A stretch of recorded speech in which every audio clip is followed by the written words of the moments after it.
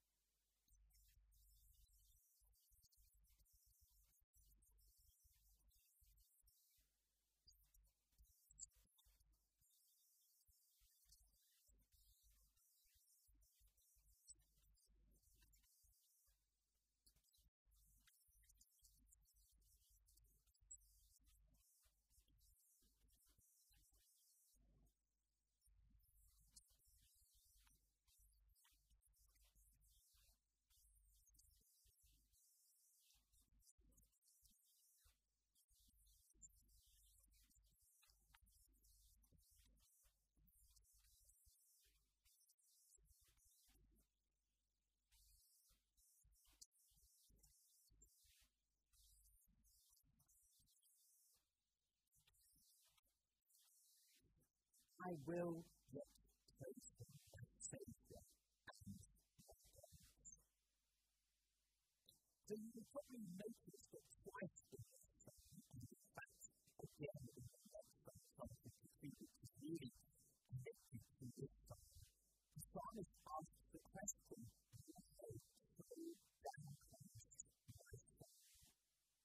He's searching, he's inner being, he's asking the question, he's engaging in self-examination and self-reflection. Am I feeling the way I am feeling right now? Dr. Tim Repeat has written the following. My name is Tim. I am a teacher, a brother, a singer, a musician, a leader. I also suffer with long-standing depression and anxiety. I live in Leicester and inflict with what feels like endless restrictions on our lives. This is being incredibly fast.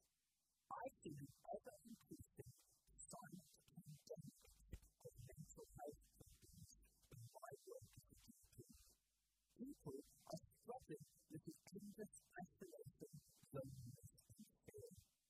I myself have struggled with periods of deterioration in my own mental health. Just when it felt like things were turning a corner, we are now facing the possibility of a long winter in further isolation. The question I'm asking is, how do I just keep going? I love what honesty does do. In a way, that's what this honest psalmist is doing. He's asking that question, how do I just keep going? And he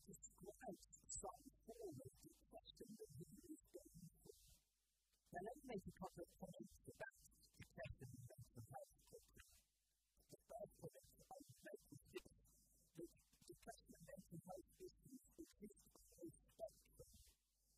And on the one end of the spectrum, of course, there is serious clinical depression which can be incredibly paralyzing, irritating, involving chemicals in the brain and probably requiring medical intervention. The psalmist here is not necessarily in that case, but there is a whole spectrum of the other end of the spectrum. There are blues, there are times when we may feel low, when we may lack motivation, where we may feel indecisive, where we may just find that we need to avoid people, when we feel anxious, when we feel afraid, when we feel stressed. The other thing to say about mental health issues is this. I don't think it's a binary issue where we say that there are those who have mental illness issues, and then there's the rest of us. All of us have mental health. Some is more extreme, some have more frequent bouts, some is okay. A lady by the name of Jane Fisher, who writes for the Mind and Soul Foundation, which is the Mind and Soul Foundation. Jane Fisher is a registered mental health nurse, and she experienced severe perinatal mental health problems in 2015. And she writes this, a person who is not affected the existence of mental illness. We all have physical health and mental health. I believe my brain is an organ in my body that can get sick like any other part of me. That last statement is important. We can all be less or more healthy if we find in different ways, physically, mentally, emotionally, and spiritually. And so this message applies to all of us. And the psalmist here engages in self-reflection. He asks, how am I doing? Hey, why don't you turn to the person next to you quickly and ask them that question? How are you doing? Now don't worry, they don't have to answer the question, how are you doing? But Dr. Martin Luther says the following, that it is possible for us to either engage in self-reflection which is healthy, or morbid introspection which is not healthy. You see, some of us are really not very comfortable. And the problem is that we can end up totally pacified without feelings as our guilt and mental effects from time to time. On the other hand, though, we could go too far the other way and end up morbidly introspective, totally obsessed with ourselves, never looking beyond our own motives. And sometimes it's easy to get ourselves to look beyond ourselves, as the soldiers who were commemorating today did.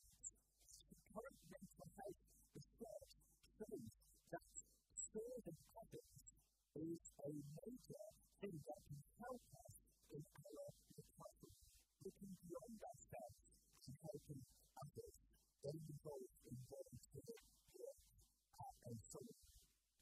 But this psalmist does that and thinks, and that's the question. So let's have a look at what's going on in his life. And there are five things that we can just see here. And first is this, that he is healed to God. And this slide I've got wrong, so just ignore it. But the first one is this, he's healed to God. He says in verse 1, as the deer pants for streams of water, so my soul pants for you, my God. He feels dry, he feels tired. We picture a deer who's desperate, who's suffering the slow agony of drought. And you picture a landscape which bathes dying creatures, staggering around, looking for water. And some of us are perhaps more like camels, who are pretty self-sufficient. We can go for a long time, but you know, there is a breaking point for all of us. For even the strongest person, sometimes it is the strongest people who are perhaps the most vulnerable.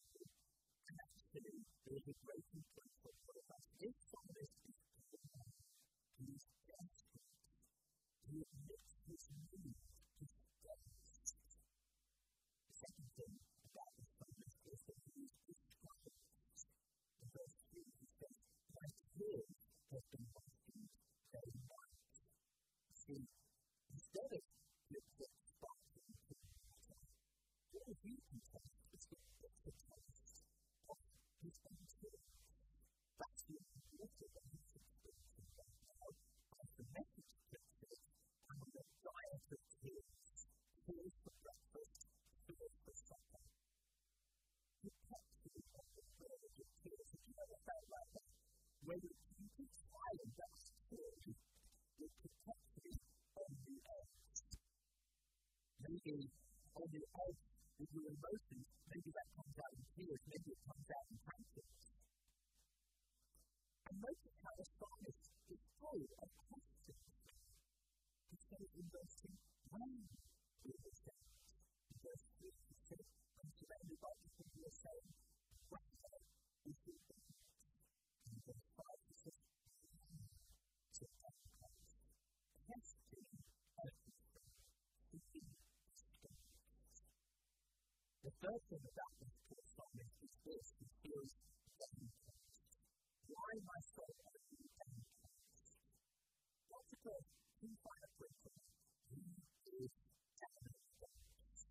As the New Living Translation puts it, why are you down in the dumps, my soul? What's the message puts it? Why am I discouraged? Why is my heart so sad? The fourth thing about this psalmist is that he is grateful. In verse 6 it says, I will remember you from the land of Judah, the heights of Hermon.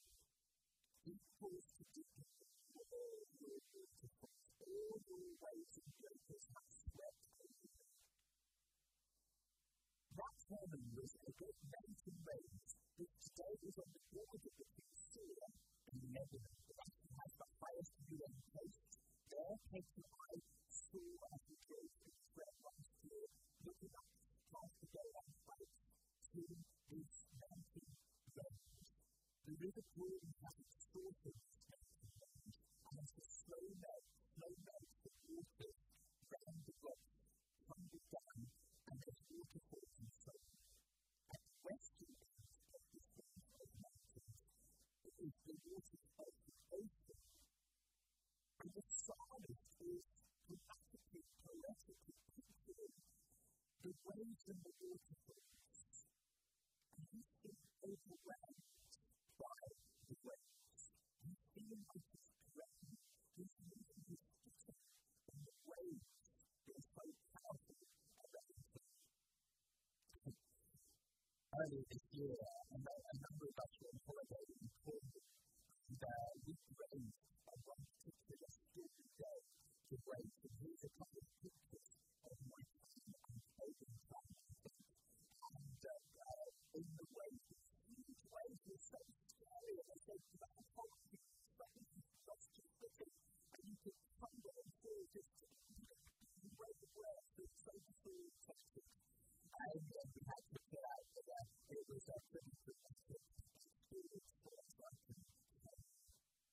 And you can sometimes feel a bit like that. This is because the footing against them, another wave comes. The final thing about this psalmist is he is seeking security. In verse 9, it says, I say to God my rock, why have you forgotten me? People are deserting him, people are giving him a hard time, and he even feels that God has deserted him. There's a striking contradiction within this verse. When he says on the one hand, I say to God my rock, he knows in his head that God is his rock. But then he says, I say to God my rock, why have you forgotten me? In his heart, he doesn't feel like God has remembered him. His head experiences the truth, but his heart is for a very different purpose. I don't give a picture. We have here an important dialogue between two aspects of the believer. Who is at once a man of convictions and a teacher of faith. He is called to live in eternity, his mind stayed on God, but also in time, when mind and body are under faith. I like the honesty of this dialogue here. He's not over triumphalistic, like we can just wave a magic wand and it's all better. But neither is he over pessimistic, nor are we unfitful. No, he's realistic. Life is tough, but he believes faith. The Bible is realistic. The world is full of frustration and pain and hatred and war and injustice and sin. But also, there is hope. Today, Mother Teresa, who we think of as an amazing saint, actually suffered with depression. After she died in 1997, a book came out with her diary entries. Come be my words.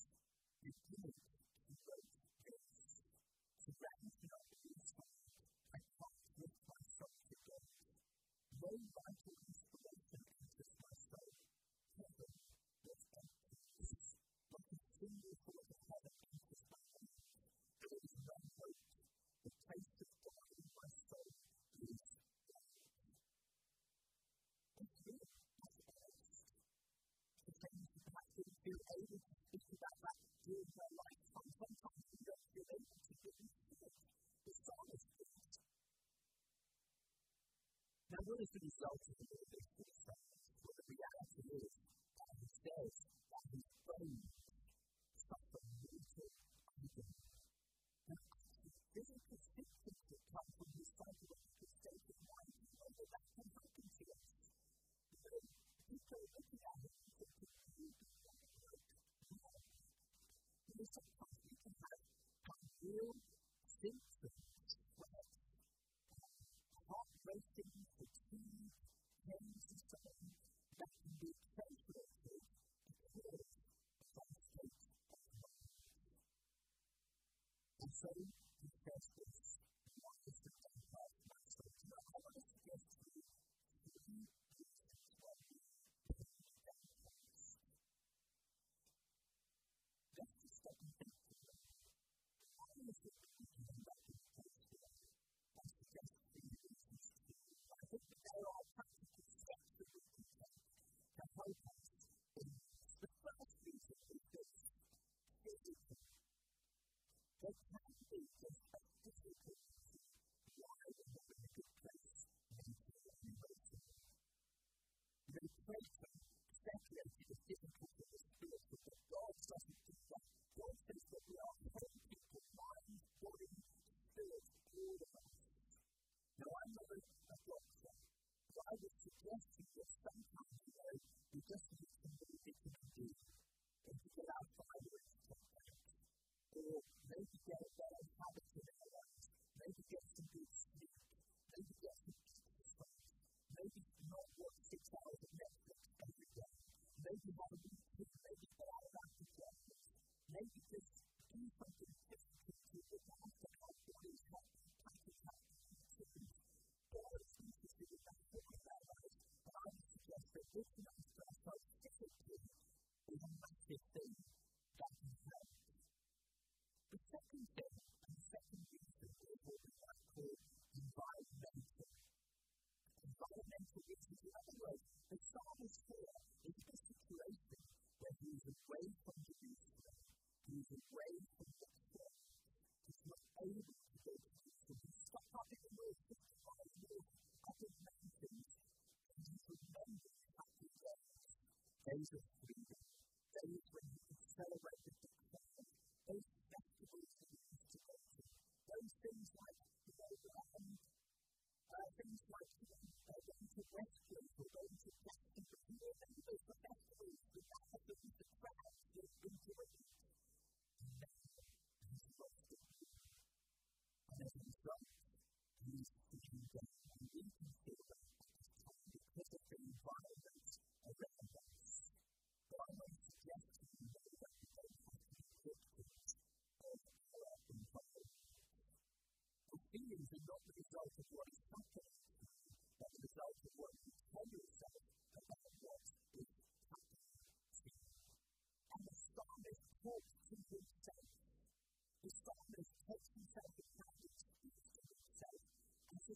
Yes,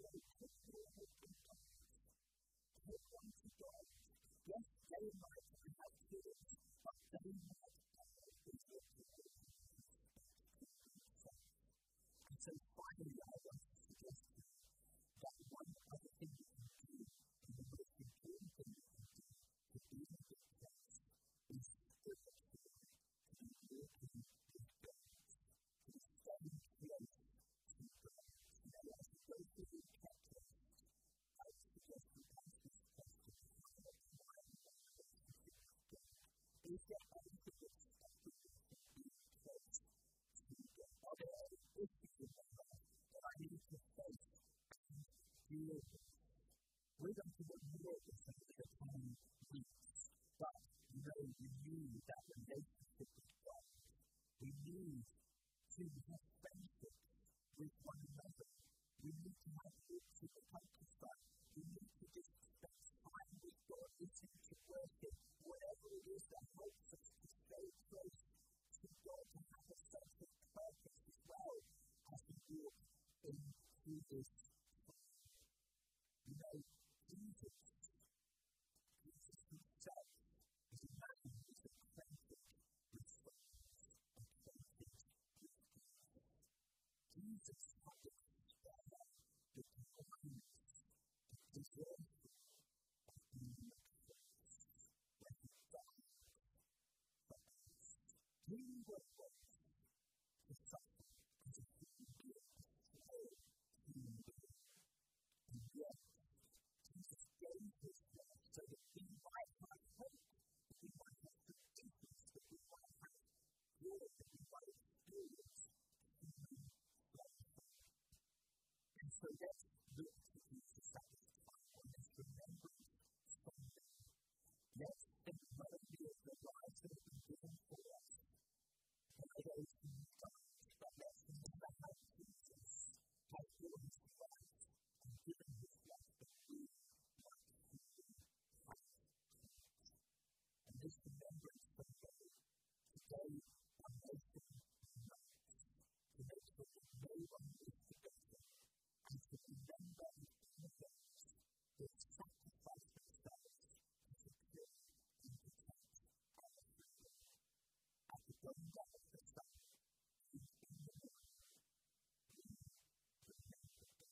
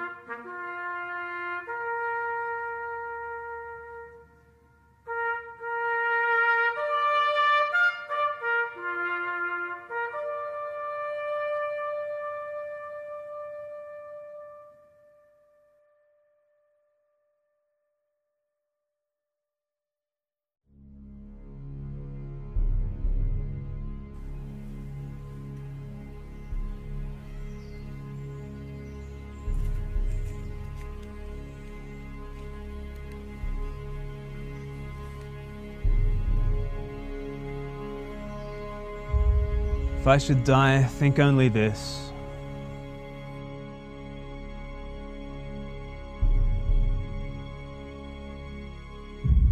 A bullet flew by that did not miss. What story of the war is told? Romance bright or horror cold? Triumph's tale or tragic loss? The iron or the wooden cross? Lost lament or victor's boast? Full brass band or lone last post? Heroes, villains, cowards, kings, it's war. It's all these things. It's us, unleashed for good and ill, the gallant heart, the savage will, a Kaiser's pride, a nation's fear, a global greed, it's all in here. What causes war? The old book asks. Beyond the history, beneath the masks, begins a want, becomes a will, demands its way, prepares to kill. The wars we mark as long ago are close to home. They're all we know. What ceases war? The pressing question. What can halt inborn aggression? To end all wars and retribution, war itself is no solution. Can terror end all terror now? Brute force subdue itself and bow? Can darkness drive out darkened dread? Or death extinguish death instead? We need to interrupt the spiral, find the antiretroviral. The story is told of Anti-Zeus, a god of peace, made human truce. Into our world, into our midst, a walking, talking armistice. A king now meek, his power made weak, to stand and turn the other cheek. To take the blow, absorb disgrace, then rise to give again, his face in grace undimmed and arms unfurled, to bless and pacify the world. And you, to sweet surrender brought, forgiveness for your battles fought, peace to pass to every soul, then warfare ceased from pole to pole.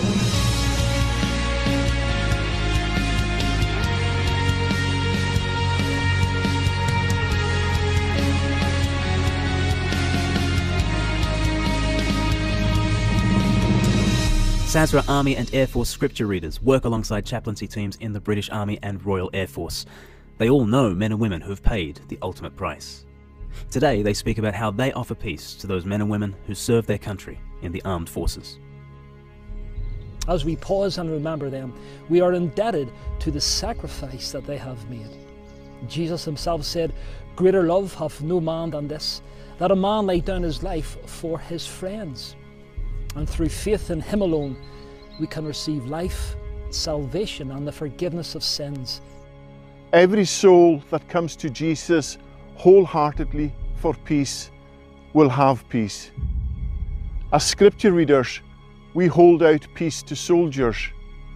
We offer them the gospel as we find it in the Bible. I get to hand out little St. John's Gospels. Little St. John's Gospels that contain wonderful news for soldiers. For God so loved the world that he gave his only Son, that whoever believes in him should not perish but have eternal life. Can you imagine fighting a battle that has already been won in victory? All you have to do is accept that victory.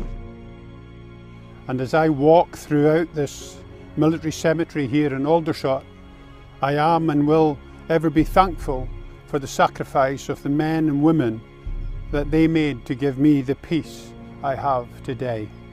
My hope is placed in the one called the Prince of Peace, I found that hope when I was a serving soldier. I found that by faith I was justified and given peace with my God.